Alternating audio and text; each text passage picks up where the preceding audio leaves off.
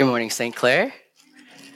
It is good to be with you on this fine Super Bowl Sunday morning. If any of you are like me, you're believing for one of two things. One would be that the Rams kick the Patriots' butt. And two would be that if the Patriots start to do what they always do, that the Lord would return so that I don't have to witness Tom Brady do another celebration and throw another parade. And I don't want to do that dance again. I've seen it happen too many times. Well, if you're new here, my name is Will Albert. I'm one of the interns here at St. Clair. And I am excited and also nervous this morning to preach what God has placed on my heart. And before I begin to jump into the scripture and to the parable that Christina read for us, I wanted to just kind of submit to you that this parable has just been deeply sobering to me. I've spent a lot of time reflecting on my own life, and I've just found that I don't have this all figured out, and I am on the journey with you. This is not me preaching at you. This is me walking with you. And so I just want to start off by saying that if I get excited and passionate today, please don't interpret that as me coming down hard on you, but I deeply care for you and I want to see you guys get this. And so that's really my heart behind the thought and the teaching today. And then the last thing I want to say before I just jump right in is that I think in the West, oftentimes we confuse conviction and condemnation. I think we confuse those two words because I think conviction, what it is the inner working of the Holy Spirit. And it's that nudge that pushes us to repentance. It pushes us to change the way we think, which in turn changes the way we act. And that's actually a good gift from God because it makes us more Christ-like. But condemnation is the exact opposite. It's when we feel the weight of sin to the point where it feels actually so heavy that we feel trapped. We feel like we can't actually leave that place. And that's not what I want for us today. So I don't want anyone to feel condemned. But if you feel the working of the Spirit from what I say today, know that is actually a good thing. That's not a bad thing. That's a good thing. And that's from God. So I just wanted to start off with that. And it was funny. I remember I was reading through all the parables and thinking about, okay, what am I going to preach on when I do this parable series? And the Lord kind of revealed this passage to me, and I read it, and I went, okay, I don't know why you want me to preach this, but I guess I'm going to be faithful. And so I was thinking about a story, and I remember there was this one day where my wife, on my day off, she was like, honey, can you, it's your day off, while you're at home, maybe just tidy up around the house. And I'm like, babe, for you, I can do that. I can totally do that. That is easy. All I got to do is do the dishes, take out the trash, make the bed. It'll take me 30 minutes tops. We'll be done. And I got the whole day. And so I did what every good husband would do. I did what I wanted to do for the first half of the day. I woke up, got a workout in, walked over to the coffee shop, read a little bit, had my time, did what I wanted to do. So I was feeling good. And it was about 2:00, and I'm like, my wife, Nikki, she doesn't get home until 4:30. So at the latest, even if I started at 4, I would be good. I could start at 4, knock that stuff out, and before she gets home, it would be all done, and it would just be good. And it's 2:00, and I look outside, and I literally see her reversing into the driveway, and I'm like, oh my gosh. The fear of God has never set over my heart so quickly. And I'm just like, what have I done? I've done nothing. Why is she home so early? And so I get up off the couch and I just fly up off the couch. And I'm running around frantically. What do I do? What do I do? And I can see her walking up and I'm like, I don't even know why I'm up because I'm already there's nothing I can do. I'm just caught. And so she walks in and she comes in through the back and she walks through the kitchen and she goes, hey, how was your... And she doesn't even finish. She sees the dishes. And she sees nothing's been done. And she just looks at me and goes, so what did you do today? And I'm like, okay, wait. Let me explain. I was going to get to it. I swear I was going to do it. I didn't know you were coming home at 2:00. I thought you were coming home like when you normally come home. And what had happened was that day she came home early from work because she had gotten home early. And I share that story, that funny story, to say that I think that story in some ways reflects a lot of what the parable reflects, in that I had my own interests in mind. I had my own desires that I wanted to accomplish, the things that I wanted to do, and I placed those ahead of the things that my wife had asked me to do. And when she came home at an unexpected time, I wasn't prepared. I actually wasn't ready. I was too concerned and too focused on my own desires, and I wasn't thinking about the needs of her that she had asked me. And in the same way, I think Jesus gets at that by this parable in asking some of these questions. Are we living a life of preparation? And do we have his kingdom in mind, or are we living for ourselves? And so that's kind of what we're going to touch on today. But before we jump into the parable, I want to highlight a little bit of context. For those of you that know me, I like to do this because I don't enjoy taking scripture out of the larger story. Dave mentioned that as one of the principles of missional family, but story is important to us. And so we want to highlight the story. We want to make sure that we understand the story. And so we see that Jesus, at the end of chapter 11 in Luke, right before we get to our parable in chapter 12, he is eating a meal with the Pharisees. And Jesus, being the smart man that he is, he never turns down a free meal. And so he's in the house with the Pharisees, and they're about to eat, and he doesn't wash his hands before they partake of the food. And the Pharisees are just indignant. They're furious. They're like looking at him, and they're like, how dare this rabbi not wash his hands? And for the rest of the meal, they are just constantly fixated on how can we trip him up? How can we, mess him up to kind of catch him in his words? And ultimately, they were unsuccessful, but they were furious.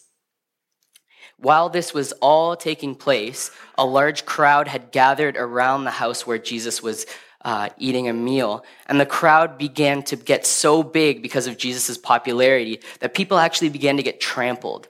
And so Jesus goes outside to address the crowd and to address his disciples who are there also. And he says, do not be afraid of those people who speak hypocritically, because they may have a life of cleanliness on the outside, but on the inside they are actually dirty.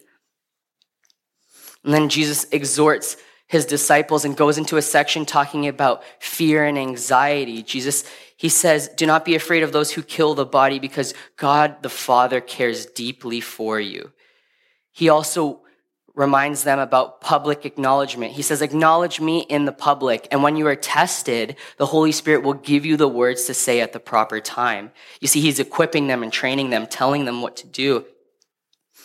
And then there's the parable of the rich fool, where the man, he stores up all of these treasures in a barn, and as he begins to store them up, the night that he is about to build his new barn to fill more of his treasures, his life is required of him. And he realizes that the life that he had been living and all the treasures he had stored up, he couldn't take them with him.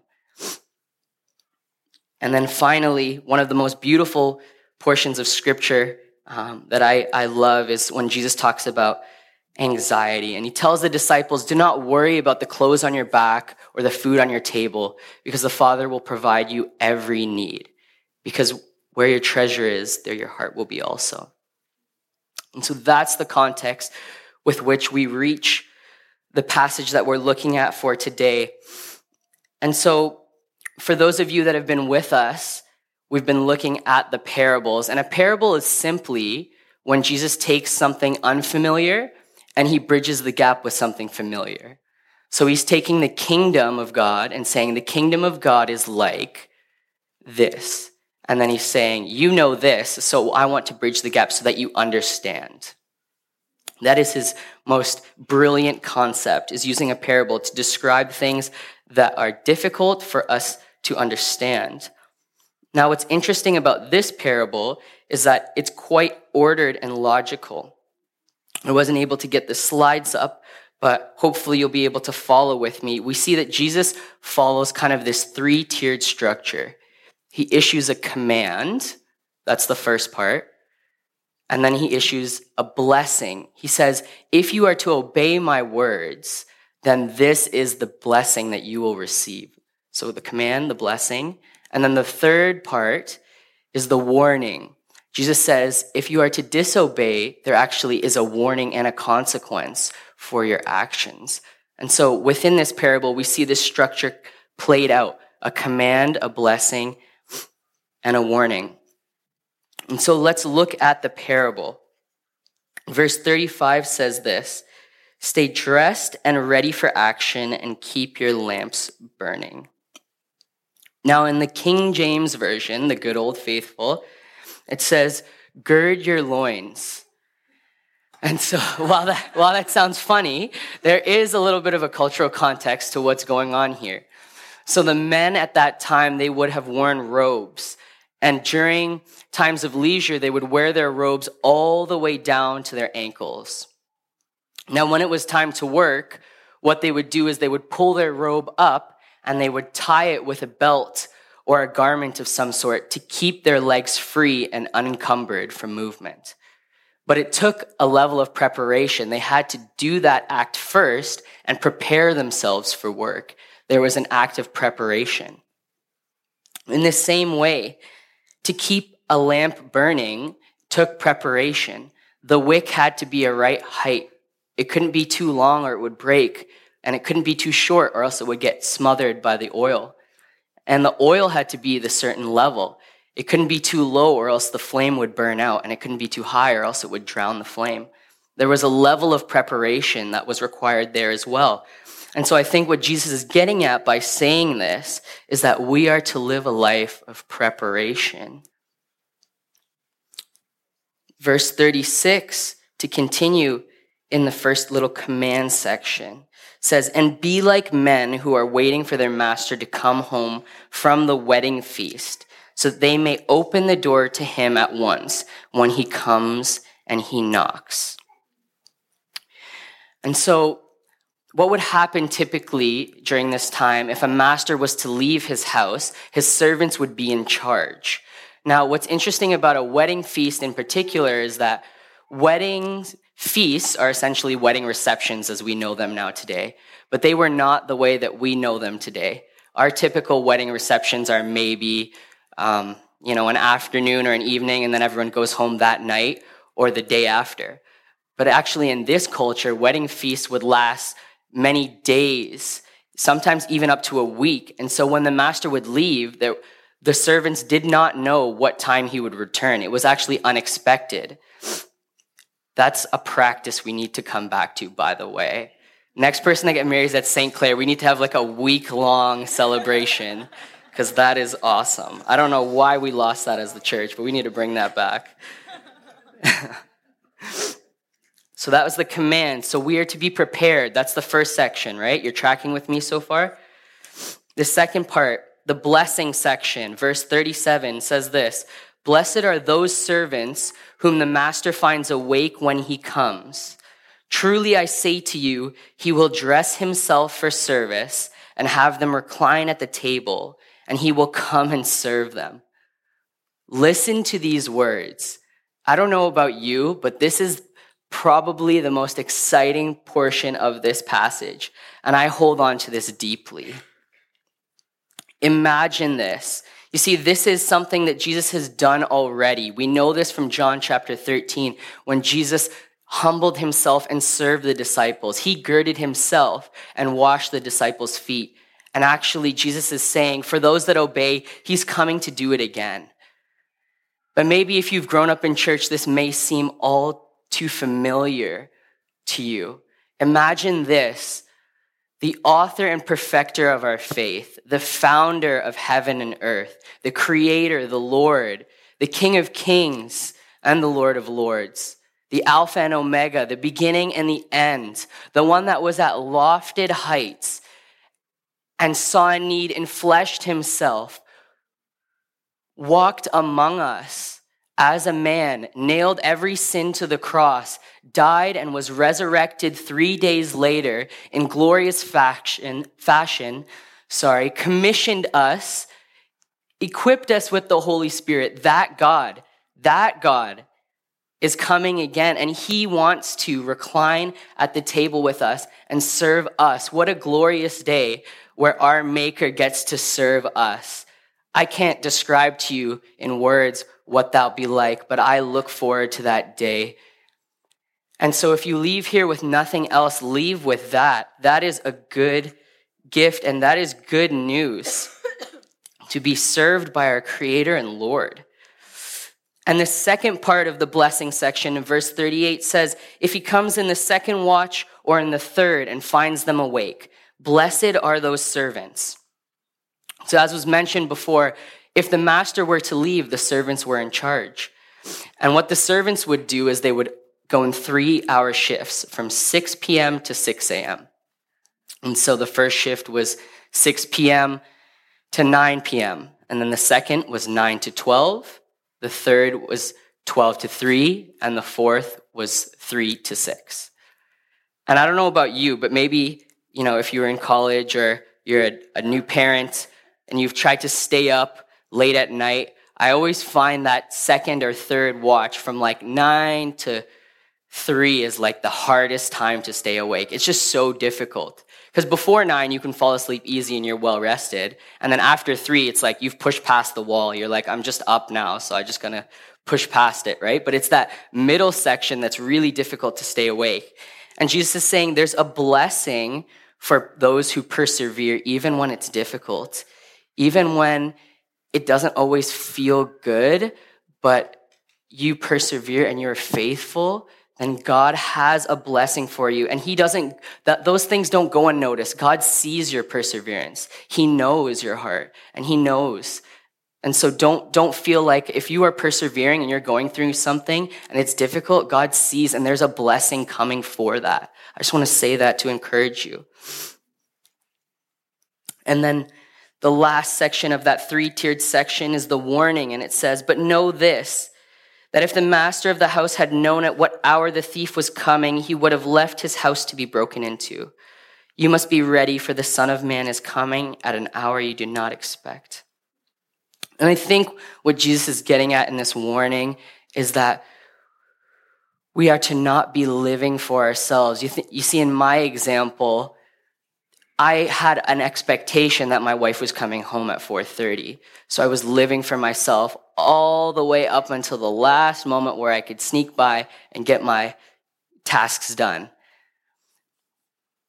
But God actually doesn't want us to live for ourselves. When we surrender our lives to him, we begin to walk in obedience with him. We live for his kingdom and for his purposes. And so the first point that I want to make today, point number 1, it says this in the form of a question: am I prepared for Jesus to return? Am I prepared for Jesus to return? And I think the psalmist highlights this really well, the correct response. In Psalm 90, verse 12, he says, so teach us to number our days. Teach us to number our days. May we live with a sense of purpose and preparation in each day. May we not live for ourselves, but actually that we would live for the kingdom and for his purposes. And I want to say something because I know this is a heavy message and a harsh one to hear. I don't think the proper response is to elicit a forced emotional response. I think that would be the wrong thing to do after leaving here and hearing this message. I don't think your response is to be constantly forcing yourself to be excited. Okay, Jesus is coming, so that means I always have to keep up this level of heightened excitement and happiness. Because I think that's exhausting, and I don't think that's what God wants. I'll be the first one to tell you that God is the God of the mountain and God of the valley. We serve him in the ups and in the lows. And there are times where it's easy to serve him, and there's times where it's really difficult. But what I think this does is it serves as a reminder. As we walk in obedience, this long-standing faithfulness with God, This is a reminder, and it's a helpful glance in the mirror to ask ourselves, as we all ask ourselves, am I living in a way that I'm prepared for the Lord to return? I think it's a helpful reflection point for each and every one of us to kind of ask ourselves these questions. And so we move into the next section where we see Peter. Gotta love Peter. He says, Lord, are you telling this parable for us or for all? And Jesus annoyingly and brilliantly does not answer his question. Moves right into the next section of the parable. And he moves right into the next section of the parable. And so scholars are kind of debating who he's addressing. It is ambiguous, and I don't want to go into that for today, but I think for the purposes of today, we're going to function under the understanding that we are all implied in this. There is an application for all of us. And obviously, if you want to talk more about this afterwards, I would love to talk to you about that. But for the purposes of the day, we're gonna focus on that. And so we see the three-tiered section that I described earlier coming back into play. It comes back again. So Jesus is almost saying, Peter, I think you missed it the first time, so I'm going to say it in a different way, but the same structure again. He goes with command, blessing, and then warning. And so first he says this, he says, and the Lord said, who then is the faithful and wise manager, whom his master will put over his household to give them their portion of food at the proper time? You see, what's interesting about Jesus' parable, particularly in reference to Peter, is that this is not new. Once again, we have seen this before. In John chapter 21, I don't know if you remember the story where Jesus asks Peter, he says, Peter, do you love me? And Peter says, of course, Lord, I love you. And he says, then feed my sheep.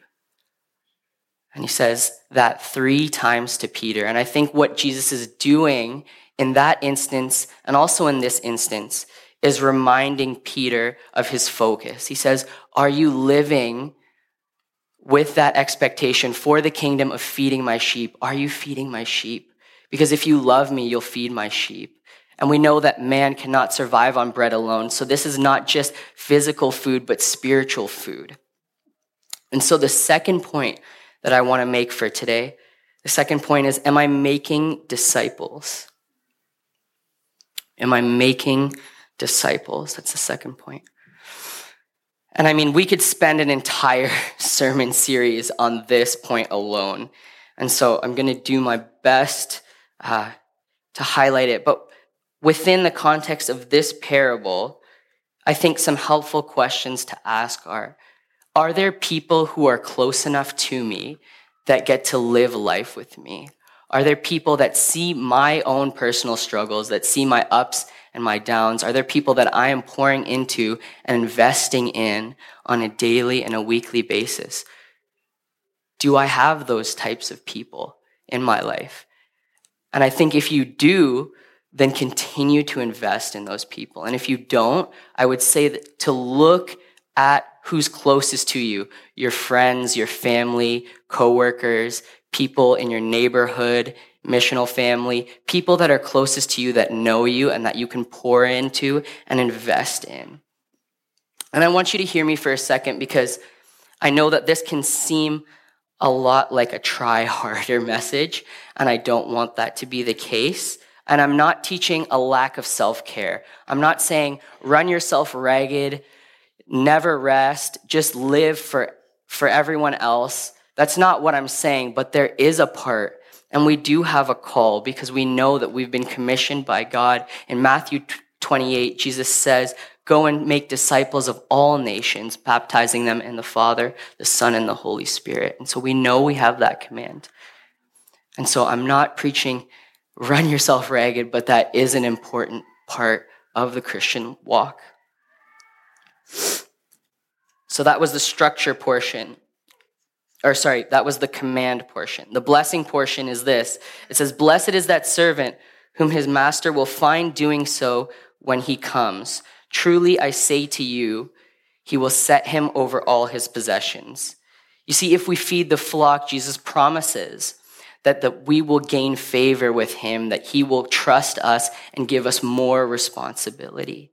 And I don't know about you, but I would love to be in the favor of God. And I think that is also a good blessing. And so that is something to hold on to.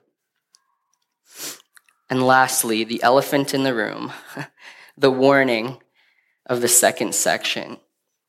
My version says this: "But if that servant says to himself, 'My master is delayed in coming,' and begins to beat the male and the female servants, and to eat and drink and get drunk, the master of that servant will come on a day when he does not expect him, at an hour he does not know, and will cut him into pieces and put him with the unfaithful. And that servant who knew his master's will, but did not get ready or act according to his will receive a severe beating. But the one who did not know and did what deserved a beating will receive a light beating." And I think the severity of these words, what they do is they reveal Jesus' heart for his creation. They reveal how much he cares for the sheep and for the flock.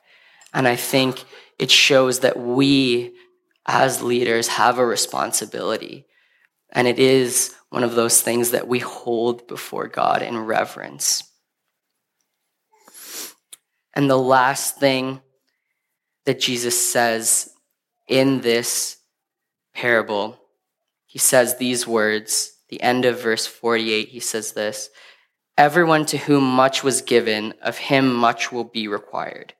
And from him to whom they entrusted much, they will demand the more." You see, I've heard this before. I think Uncle Ben Parker from Spider-Man must have read this parable, because in his dying words, he says, "Peter, remember this, with great power comes great responsibility." I love that line. It's so good. And I think what Jesus and Uncle Ben is getting at is, am I stewarding the gifts that God has given me? Am I stewarding the gifts that God has given me? And that's my third point for the day. So if you're taking notes, that was the third one. And yeah, we just see the body is made up of many parts. We are all baptized in one spirit, but we're made up of many parts, and we each have a role and a function within the body, as 1 Corinthians 12 tells us. And so it is important that you understand, what are your gifts? What are your talents? What is it that God has placed on your heart as a desire and a passion? Because whatever that is your call, and that is what you are to steward. And we all can't be the same. We all have to function within our areas of influence so that we are whole and complete. But you know the interesting thing about stewardship? And I think the beautiful thing about what Jesus does here at the end of this parable is that stewardship isn't actually a New Testament principle. It's actually something that dates back all the way to the beginning. If we go all the way back to Genesis chapter 2, verse 15, where God placed Adam in charge and he said, "Work the ground and keep it." And this was pre-fall, by the way. This wasn't post-fall. So this is actually part of our image-bearing, God-created design. We are to be stewards of what we have been assigned to. And I think what Jesus is doing here is reminding us that as we steward the gifts that we have been given, we actually become more whole and more complete. We actually become the word shalom, understanding that sense of wholeness and completeness. And we're coming back to that because the Lord desperately wants to return us to that restored state. I'm going to end in a few minutes, and Matt's going to come, and he's going to lead us in communion. But just before I close, I just want to say this. I know messages like these can be hard to hear, and I know they can be challenging. Trust me, I've spent the last week and a half praying more than anything and repenting because I've found I am a very selfish person, and this has very much so confronted a lot of the things that Jesus, I guess, would hope that would be confronting. If you have felt any sort of, conviction from the understanding that we talked about, maybe you felt the nudge of the Spirit and you've just felt like there's something you need to do, I would encourage you. I'm going to be up at the back, and there's going to be some other people up at the back for prayer. And I just want to say this before I close, that asking for prayer or receiving prayer is not actually a sign of weakness. It's actually a sign of strength. I think the greatest place of strength is humbly submitting yourself and saying, can you pray for me? And I would love nothing more than to do that. That would be my joy, to pray for you and to encourage you and to strengthen you. And so if you feel as though you need to do that, I will be up at the back to do that with you.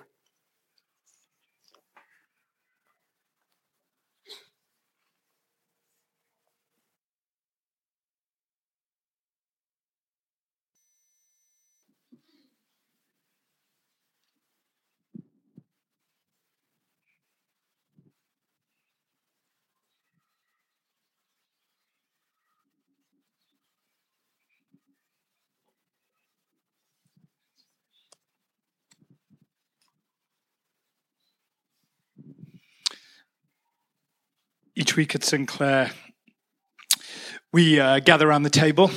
Thanks so much, Will. As well as preaching there, and it's a challenging word. What encourages me about the table is there's always room for each of us. Whether we come this morning, we think, I am full of life, and Will's message was so great because I'm so passionate about Jesus and I just want to get out the door and save the world, or whether we literally dragged ourselves here and we're floundering and we're falling, there's space around this table for you. It's interesting when Jesus is gathering, I was thinking as Will was preaching, when Jesus gathers that night with his disciples, we know that some were doing well and some were struggling. We often have this misty-eyed view of the scripture, which is, the disciples, they were superhuman and they're amazing. And yet just a few verses after the meal, Peter's denying Jesus. You see, because we all need the table, because it reminds us we don't save ourselves. There is someone who has come to rescue us. And that's why Jesus, I think, gave a meal. One of my favorite theologians, N.T. Wright, says, Jesus didn't give a theory of the atonement. He gave them a meal, something tactile, so we can remember weekly, hopefully daily, what Jesus has done for us. As we participate in communion each week, one thing we've started to adopt for the last couple of weeks is maybe a more structured liturgical approach to the table. I grew up in the Anglican tradition, which I'm, as those who know me, are very fond of still. And they have a prayer of confession and assurance of pardon that they pray each week and say together as they take the elements. And I think for our culture, confession is very important, because it reminds us that there are things in our life that are fractured and broken. And when we confess, what we're saying is, God, take this stuff that I know is broken in my life, and would you come and by your grace and forgiveness, heal me. That's what's going on. We get healed and set free to go again. See, what is important in Will's message this morning is the story is not over. As we gather around the table each week, remind ourselves of that. So I'd encourage you to say this prayer along with me. It should be on the screen. I'd encourage us to say it together. Most merciful God, we confess that we have sinned against you in thought and word and deed, by what we have done and what we have left undone. We have not loved you with our whole heart. We have not loved our neighbor as ourselves. We are truly sorry and we humbly repent. For the sake of your Son, Jesus Christ, have mercy on us and forgive us, that we may delight in your will, walk in your ways, to the glory of your name. Amen. The scripture reminds us over and over again that as we confess, God is gracious and kind enough to pour out his forgiveness and grace upon us. So St. Clair Community Church, would you receive this morning the words of God? Would you know that God is compassionate and gracious? He is slow to anger and abounding in love. God says, I will not always accuse you nor harbor anger forever. I will not treat you as your sins deserve or repay you according to your iniquities. For as high as the heavens are above the earth, so high is my love for you, St. Clair. As far as the east is from the west, so far have I removed your sins from you. So receive that assurance which allows us to come to the table to take these elements. On the night Jesus was betrayed, the scripture teaches us that he took some bread and he broke it and he says, this is my body. Each time you gather, eat this in remembrance of me.